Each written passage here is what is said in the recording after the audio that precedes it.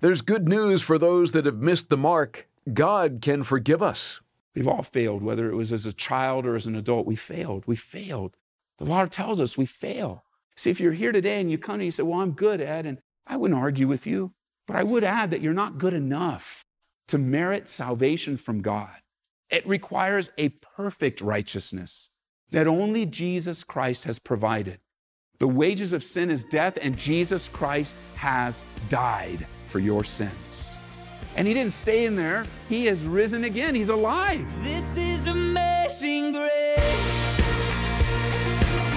This is unfailing love. That you would take my place. That you would bear my cross. You laid down your life. That I would be set free. Oh, Jesus, I sing for all that you've done for me. It's only after human effort has done its very best and failed, said Corrie ten Boom, that God's power is free to work. A comfort to some and a challenge to others. But in both cases, it raises the issue of sanctification, and it also raises the question, how then is it accomplished? Well, we'll get some encouraging answers today on Abounding Grace.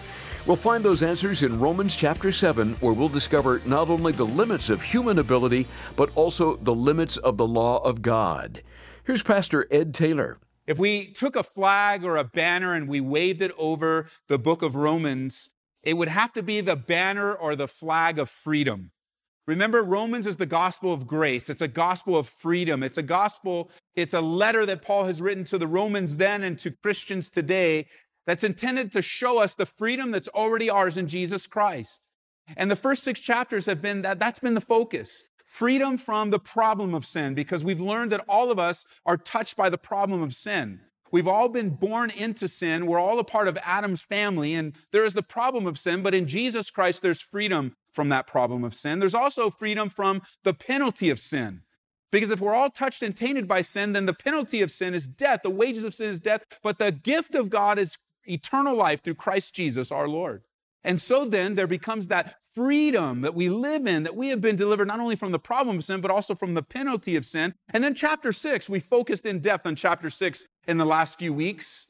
If you weren't here, it's important to get these studies. These are studies you need to have and hold on to and bring out when tough times come, because we learned in chapter 6 that we have been free from the power of sin. The power of sin in our lives, because Jesus Christ has paid the price of sin in full. And by faith in him, all of this freedom is yours and mine. I mean, chapter 6 really was where the rubber meets the road for us as Christians. I mean, it's the practical part of how we live a life for Jesus Christ, as the power of sin has been dealt with in our own life. We learned that we're a new creation in Jesus Christ. The old man was crucified with Jesus. The old Ed dead by faith in Jesus Christ. Not only is there a new person by faith in Jesus Christ in your life, but also we realize that we know that and then we reckon that to be so. When tough times come and we may not feel like it, we may not think it's true, then the next step is to reckon it to be so. To consider it to be a done deal is what that word means, and then act on it. The steps of freedom, it's very practical. We are now free in Jesus Christ to live freely, to live fruitfully, to see faithfulness. And yet there's this underlying relentless pressure from the law. The law is holy. Look at chapter 7, verse 12. The law is good, and it's holy, and it's just. And the law stands there to condemn man. The law is holy, it's just, and it's good, and it condemns us, and it judges us every time we sin. You see, the law says live up to this standard, but we've learned that we can't live up to that standard, and so when we don't live up to that standard, then we find ourselves under condemnation and judgment from the law. And if it's not a full-blown relationship with the law, then it's the twisted cousin of legalism that so often creeps up in the lives of Christians today. Yes, you're free. You're free. That's what Romans says. You're free from the problem of sin, the power of sin, the penalty of sin. So then why do so many Christians live bound up? Might I suggest to you it's a reversion back to a legal way of relating to God? Lists of rules and regulations, policies and procedures. I mean, tell me what I need to know, Ed. Tell me what I need to do. And the lists never seem to measure up. And even though the law is holy, just, and good, it doesn't sin. But we commit sin, and the law stands there to condemn. What's the solution then? Well, the solution is Jesus Christ. He frees us. He gives us great freedom. We learned in chapter 6, flip back to verse 14 for a second of Romans chapter 6. We learned that we've been freed from the law. He says it matter-of-factly in verse 14, for sin shall not have dominion over you, for you are not under the law, but under grace. Hallelujah to that. That's the truth. You're not under law, but you're under grace. That's you right now. Listen again. You are not under law, but under grace. That should totally go like, yeah. I mean, that is wonderful. And in case we missed it, verse 15, what then? Shall we sin because we are not under law, but under grace? Certainly not.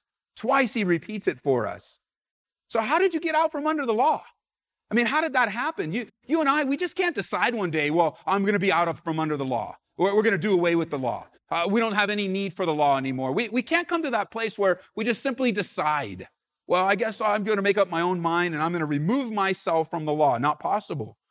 We can't just say, well, it's done away with, because it's not. The law still exists, and the law continues to do its job even today.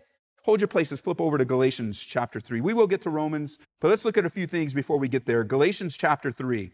The law was not done away with. The law still exists today. Jesus said, heaven and earth will pass away, but my words will by no means pass away. And so the law still exists, and it still exists to do what it was intended to do. Look at Galatians with me, would you? Chapter 3, verse 24. Yes, the law is good and holy and just, and we'll look at that in a whole study in and of itself in the coming weeks. So what is it good for, and how is it precious and wonderful? Look at verse 24, chapter 3 of Galatians. And if I was in Galatians, I'd see it with you, but I'm in Ephesians, so let me get over there. Galatians chapter 3, verse 24. Therefore, the law was our tutor. Circle that word tutor. Next to it, write schoolmaster. The law is a teacher. It's a tutor. It has a purpose. It teaches every man, every woman, every child. Well, notice, therefore, the law was our tutor to bring us to Christ, that we might be justified by faith. For every attempt to be right with God by changing behavior, the law says it doesn't work that way. You can't just change your behavior. You can't just try to be a good person. It never measures up. No, the law says you need to come to Jesus Christ. There's a righteousness that you need and a righteousness that God has provided. You need to come to him. It says verse 25, but after faith has come, we are no longer under that tutor, that schoolmaster, the law. We're no longer under the law. And even though we can't never, ever be justified by the law, our faith, back in Romans, look at Romans chapter 3. Our faith actually justifies the law. See, you can't just say, well, I don't want to be under the law. I'm going to do away with it. I'm going to pretend it doesn't exist. No, it still exists. The law does. Truly, our faith, Paul said in Romans chapter 3, verse 31, establishes the law. Notice, do then we make void the law through faith? Certainly not. On the contrary, we establish the law. And we spent a whole Sunday just looking at that. I encourage you to pick up the study just on this one verse. By faith, we establish the law, and we establish the law for the purpose for which it was given, for the purpose which it was created. It's a standard of God to point out sin in our lives. It's God's standard. That's all that law could ever do. You realize that? It's never saved a soul, ever. The law has never saved one person. All it could do is say this, do this and live. And you know what our response is? I can't do that. So what am I supposed to do then? The law says, do this and live. I can't do that. And so the law points us to Jesus Christ. The law, it condemns sin. It's holy, righteous, and good. The real Christian, living a real life, you realize this, right? Still has struggles. You're a real Christian today. You want to live after Jesus Christ. You want to do what's right. You desire to live after God. You desire to walk in the Spirit. You realize that you still have struggles. As a matter of fact, some of the struggles that you face right now are far greater than what you felt when you were not a believer, When you became a believer, I said, you know what? I love you so much, God, that I am going to come against everything that I've ever known. The forces of darkness, Satan and all his demons. Condemnation only makes that struggle worse. Any of you that have lived under condemnation, whether it's the condemnation of some outward standard or your own self-condemnation over your failures, you realize it makes the struggle worse. It's my prayer that for you here, whether you got saved here or saved somewhere else, that someone didn't tell you that things are all going to be fine now. Everything's going to be great. You're a Christian now. Man, it's easy street all the way. No problems. All of your problems went to some other poor sap heathen. That's what happened with you. Not true. No, the battle becomes intense. Some have called this, and I think rightly, spiritual warfare. Warfare. A battle for the mind, a battle for your life, a battle for your home and righteousness. Because we struggle, realize this, sometimes we lose perspective. Do you realize you can have all the Bible knowledge in the world and still be wrong because you have the wrong perspective? You see things the wrong way. It comes like this. Well, here's counsel. Here's what the Word of God says. And your first response is, I know. But you know what? Your life says you don't know. Your life says you really don't understand. Your life says you're really not living by God's word. Your life says, hey, listen, you really don't know because perhaps the struggle that you're in caused you to lose perspective, where you're not seeing things clearly anymore. And God has sent word after word, maybe words you memorized as a child, memorizing Bible scriptures in Sunday school, or He sent man after man into your life to tell you the truth, woman after woman, put a new person in your office, put a new person in your life, opened up, you were just wanting to surf the TV, you had the remote in hand, and you flipped it on, and actually one of those channels has some serious Bible teaching on there. It was speaking right to your heart, and you can't get away from it. And you can't answer, I know, because it's one thing to know, it's a whole other thing to reckon and act on what you know. And we can see your life. You can see my life. The fruit of my life reflects what I really believe, what I really hold on to. And because we struggle, we sometimes lose perspective. Here, it starts so great. We saw this in the first service, and I pray we see this here today, that people get saved. It is a joyous, wonderful thing to see people get saved. Just to see lives change, to recognize it starts with a very ugly beginning, you know. Maybe you're here today and you wouldn't say to me that I have a relationship with God, but instead you'd say I'm distant from God. For you, it's going to start very ugly because you're going to come face to face with your sin. And sin is never pretty. No matter how you dress it up, sin is still sin. Sin will still destroy you. Sin will still pull you down. It doesn't matter what it looks like or how attractive it is, sin will always hurt you. The wages of sin are always death. Death to something. Death sometimes to someone. And you come to that realization that sin is really ugly, and then the next realization is that I'm a sinner. And that's really hard to say for some of you. Because the natural response is, I'm a good person. I'm a good person. I'm a good person. And indeed, many of you probably are very good, doing very good things. How could I argue with the fact that you give so much to charity? How could I argue with the fact that you do good for your neighbors? You bake, you help, you serve. That's great. But when it comes to Jesus Christ, did you realize that no one is good enough? No one measures up to the righteousness of Jesus Christ. How do we know that? The law. The law says do this and live, and we say we can't. You see, the law is good. It's a great tool in the hands of God to show you and me that we need Jesus, that we need Him. We need the right perspective. We come to that place then, I guess I am good. And then you start walking through. I mean, you can just jot it down. We don't need to turn there. Exodus chapter 20, the 10 commandments. You can start with just 10 simple things. And you can start walking through them with someone that says, well, I'm good. Really? Are you that good?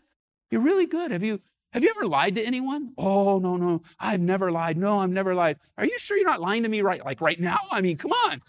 You never lied to anyone. You have never stolen anything. And before you get through them, any person that's good, taking a righteous examination of their life, looking in the mirror of the law, is going to come to the conclusion, you know what, I failed. We've all failed, whether it was as a child or as an adult. We failed. The law tells us we fail. See, if you're here today and you come and you say, well, I'm good, Ed, and I wouldn't argue with you, but I would add that you're not good enough to merit salvation from God. It requires a perfect righteousness that only Jesus Christ has provided. The wages of sin is death, and Jesus Christ has died for your sins. And he didn't stay in there. He has risen again. He's alive. And he's drawing you into a relationship with him that in just a few moments, you're going to have an opportunity to respond to the good news. So how is sin all good news? Because your sins can be forgiven. That's good news. And that's how it starts. And I hope as you pray and as you come up and as you are saying, yes, change my life, I hope the prayer folks here are down here telling you it's only going to get rougher. You're going to face a tough life. The life of Jesus Christ means a life by faith means you're going to go against the grain. It means God's going to call you away from the world. It means that there are habits in your life that aren't and need to be broken. It's not going to get easier. It's going to get tougher, especially in light of the days in which we live, which I believe the Bible calls the last days, right before the return of the Lord. Exciting days. And as you look at what God is doing in your life, realize this. Struggles sometimes cause us to lose perspective, and we don't see things clearly. And sometimes we falsely conclude that the situation in front of us is far worse than it really is. And we walk away from the simplicity of our faith in Jesus Christ.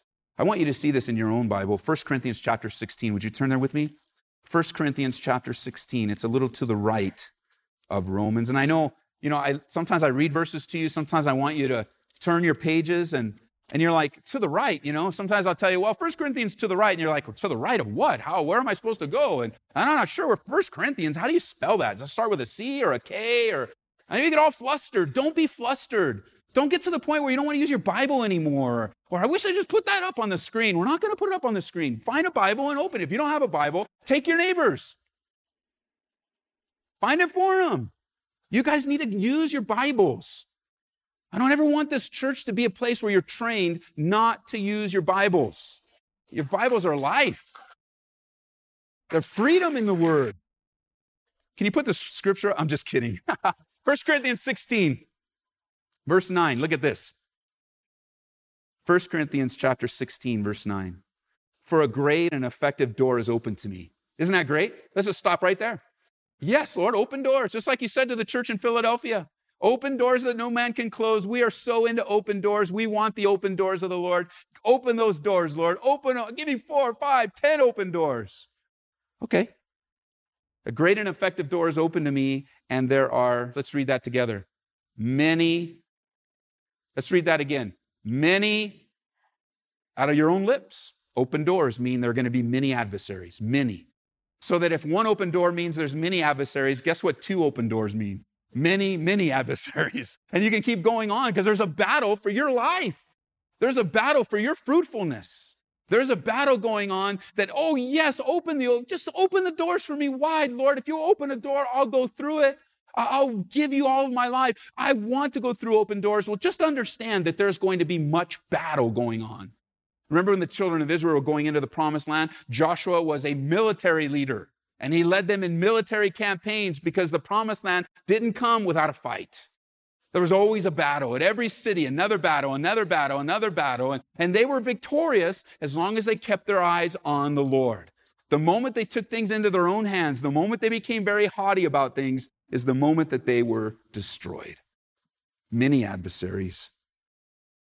Christians have become a target for the devil because of submitting to Jesus Christ. And so back in Romans, we understand the battle we're in. We understand that it's not easy. And let me just say before we jump into chapter 7 that what I have noticed among Christians and maybe among yourselves, you might be able to relate to this, but that when the battle starts getting really heavy and difficult, some of you just quit. You're done. I don't want to live for Jesus anymore. I'm going to close that door because I don't want any adversaries. I want everything handed to me on a platter. I want everything easy. I don't want any work. I don't want to have to feel any pain. I don't want to have any sorrow. And some of you quit. But some of you revert back to the law. And you didn't even know you were doing it. You go back to a legalistic relationship with God, a way of relating to Him by lists and rules and regulations and policies and procedures. Okay, so you haven't quit. But in order to get some comfort and equilibrium in your relationship with the Lord, you've brought back these lists. And now you're going to relate to God through lists. And your attitude is, well, I'll just keep all the little commandments. I'll keep all these little things, and then I'll be a good Christian boy, a good Christian girl, when all the while you're missing out on the fruitfulness that is yours and mine in Jesus. You see, you go back to these lists of rules and regulations, you'll start marking them off, you'll start looking at them, and not only will you find that you're keeping the list and you feel comfortable, but then you become very critical of people who don't do everything the right way, the way you want them done. Legalism creeps into our lives more than you really realize. I mean, here's what it looks like, okay? You ready? January 1st. I love Jesus. I want to make a commitment to Jesus. I want to do great. I am going to wake up every morning, 5 o'clock, 15 minutes of devotions, every day, Monday through Friday, I'll throw in Saturday and Sunday too. I'm going to even put it right here on a little spreadsheet. Monday, Tuesday, 5 o'clock, 15 minutes of devotions. Got my own little devotional here. I got my Bible, got my markers, got my pen and pad. I'm ready to go. 15 minutes of devotions. And then on top of that, I'm going to do 15 minutes. Oh, no, let's say 17 minutes of prayer. I'm going to do a little more prayer than devotions. And then I'm going to do 18 minutes of Bible study right here on my computer. Click, Pastor Ed. No, click, someone else. No, I'm going to do Bible study. I'm going to do prayer. And you woke up 1st of January, and it was sweet, wasn't it? It was great. I did my 15 minutes. I did my 17 minutes. I did my 18 minutes. And then I was off to work. It was great. Check mark, did my 15 minutes. Check mark, did my 17 minutes. Check mark, did my 18 minutes. You woke up the next day, guess what? You did the same thing. I mean, this is cool. 2 days of check marks. And you did it all the way through January. And it feels good, doesn't it? Yeah. As a matter of fact, now some of your conversations aren't just about general things of the Lord. Now you're asking, how's your devotional life? And you're measuring everybody's devotion. Some guy says, well, I do 5 minutes. And inside you're like, 15 for me, man. Now you never say that, or would you? 15 minutes for me. And then you meet another 15-minuter. The challenge is I'm doing 16, because the next time I meet him and he says 15, I'm doing 16. I know I'll throw my schedule off, but got to have my check marks. Oh, but the second week of February, it wasn't even your fault. I mean, the power went out. Some car hit a pole, knocked the power out, and it wasn't your fault at all. By the time you woke up and you saw the power, it's like, oh no, I'm going to be late for work. Oh, but my devotion's late for work. I got to get to work. I can't be late again. 15 minutes it takes you to get to work, but that day you got there in 5. Boom. I'm not going to ask you how you got there in 5, but you did. No devotions, no prayer, no Bible reading, but you got to work on time. No check marks. You wake up the next morning, right back to devotions, right back to prayer, right back to Bible reading, and things are going good again. Except those boxes. They don't have check marks in them. And they haunt you. You look at them, you go, I can't even look at anyone and say that I've done what I said I'm going to do because I failed. It wasn't my fault, though. It wasn't my fault. It wasn't my fault. How can I control the power? It wasn't my fault. And every time you go, oh, this is feel good in devotions, but I missed that day because those check marks aren't there. And it's continually condemning you, continually beating you down, continually reminding you that you failed. And it doesn't feel good, does it? To be reminded week after week that you've made a list and you've checked it twice. And you've checked off, but then you didn't check off, but then you did check off. And it becomes very critical of you and very condemning of you. And then it turns you into a very critical person and a very condemning person. You're listening to Abounding Grace with Pastor Ed Taylor. If you joined us late or would just like to hear this message again, turn to aboundinggraceradio.com. Or you can listen through our app too. Search for Calvary Aurora in the App Store or Google Play. Abounding Grace is made possible through the support of our listeners. And when you give a donation of $25 or more to Abounding Grace, you're invited to request a copy of A Love Letter Life by Jeremy and Audrey Broloff. In it, they share insights from their own journey toward marriage and encourage the reader to stop settling for convenient relationships. They offer perspective on male and female differences in dating and take on topics like purity, give some rules for fighting well, as well as some advice on how to pursue a love story that won't end. That's A Love Letter Life. Yours today for a gift of $25 or more. Call 877-30-GRACE and we'll rush a copy your way. Your generosity helps us provide the teaching of God's Word on stations all across the nation. We're constantly hearing from listeners that have been helped and are growing by God's abounding grace. Thank you for standing with us to make that possible. Call 877-30-GRACE. Then be sure to join Pastor Ed Taylor next time for more teaching from Romans. That's right here on Abounding Grace. This is amazing grace. This is unfailing love. That you would take my place. That you would bear my cross. You laid down your life. That I would be set free. Oh, Jesus, I sing for all that you've done for me. Abounding Grace is brought to you by Calvary Church in Aurora, Colorado.